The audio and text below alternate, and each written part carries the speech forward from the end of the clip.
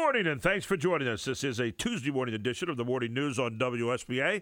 I'm Gary Sutton. And I'm Chris Tyler. And this is hour number 2. WSBA News Time is 7:40. Well, it's time to get our pulse taken this morning, just to see if we're back in the swing of things. But I'm talking about financially. And to do that, we bring in Ryan Fox. He is the financial advisor of the Gettysburg director of the Financial Consulate, and he's with us every Tuesday morning here on the Morning News on WSBA. Good morning, Ryan. How are you? Hey, I'm great, gentlemen. How are you both? We're very well this morning, I think, although, you get away from your routine for one day, and you kind of have to, reestablish again. It's kind of like holding the grass down to start a path. Someone's got to do it. So, but we're right there with you. Yeah. So what do you have for us this morning, Ryan? Well, we're going to talk about some of the key things in retirement planning to be aware of, and sometimes they're pitched as mistakes to be avoided, but I like to look at them as things that we need to be aware of. How we can start to plan retirement and not all of a sudden hit that wall and say, wow, I finished working, now what's next? And I think there are a lot of things that people need to be aware of. And, one I thought I'd start with is really more of the touchy-feely side, but when someone goes into retirement, whether they're a single, married, coupled, whatever their situation is, Sure. They need to be psychologically prepared to retire. And what I mean by that is so many of us identify our careers as such a major important part of our lives that it really becomes our self-identity. And then when we retire, that goes away. And sometimes there's a major void there that needs to be filled in some capacity. And we need to think about that ahead of time. And the other part of that is now that you're finished working 24/7, you're at home with your spouse, and you need to start to think about, hey, is this going to change the dynamics of what we do? Hopefully for better, but you need to figure out how to fill in that time. Hopefully for better is right.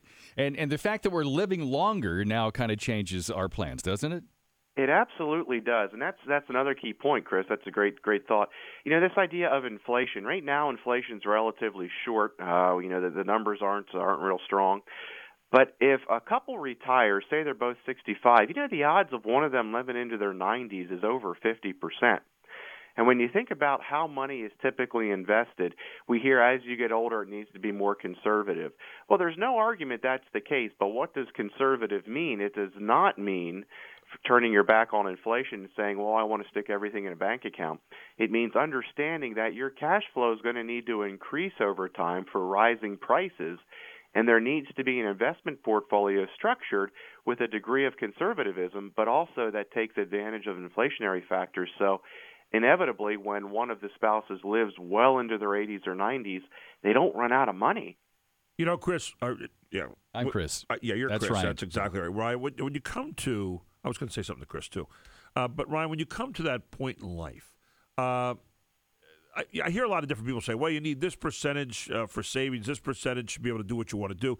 A lot of people are looking at retirement a lot differently nowadays, and they're saying, okay, we've seen 401ks and we've seen different financial programs wiped out over the last 5 years in some cases, and people are saying, how can I look at that now? How can I still do the things I wanted to do? Are there ways you can still do that after having been hit so hard, let's say, with the stock market?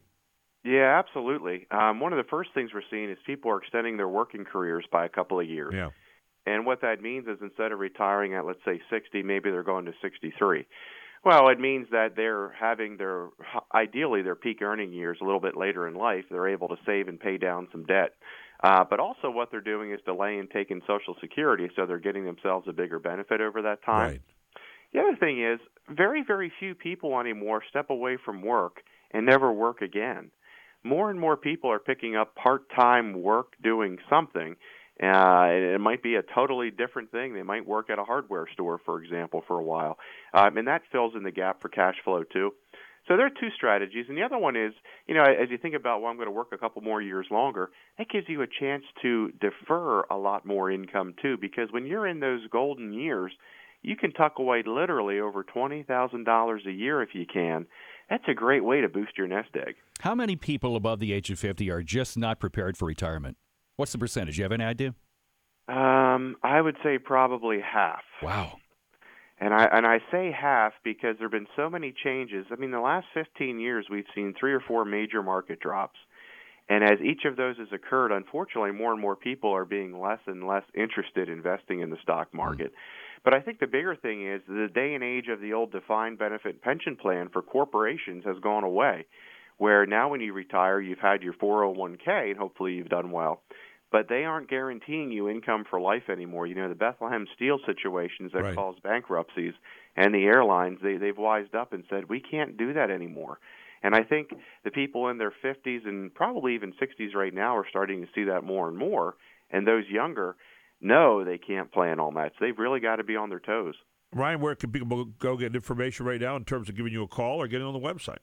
Sure, 334-1861 is the office here in Gettysburg. We'd be happy to talk to anyone.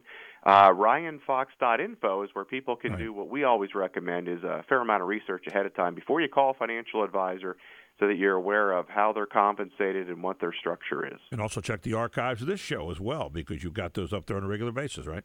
Absolutely. We've got everyone going back to when we started about a year ago. There you go. Ryan, great to have you aboard this morning. Looking forward to next week when you'll have some great advice for us again. Have a wonderful week.